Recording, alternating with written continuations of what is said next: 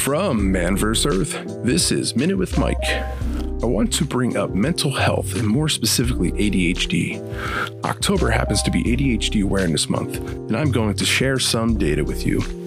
And according to the CDC and Attitude magazine, approximately 9.4% of children have been diagnosed, 12.9% overall for boys, and 5.6% overall for girls. One cause of the gap may be because of misdiagnosis due to a difference in how girls show their symptoms as compared to boys. In adults, the data varies.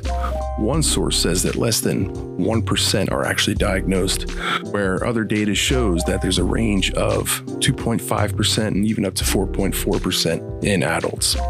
Many of those diagnosed also have additional disorders.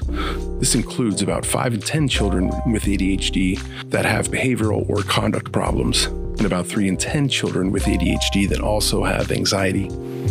ADHD is thought to be underdiagnosed in adults compared to children, with reasons being that the DSM-5 criteria was written for children, and adults have more comorbid disorders that may be masking their ADHD.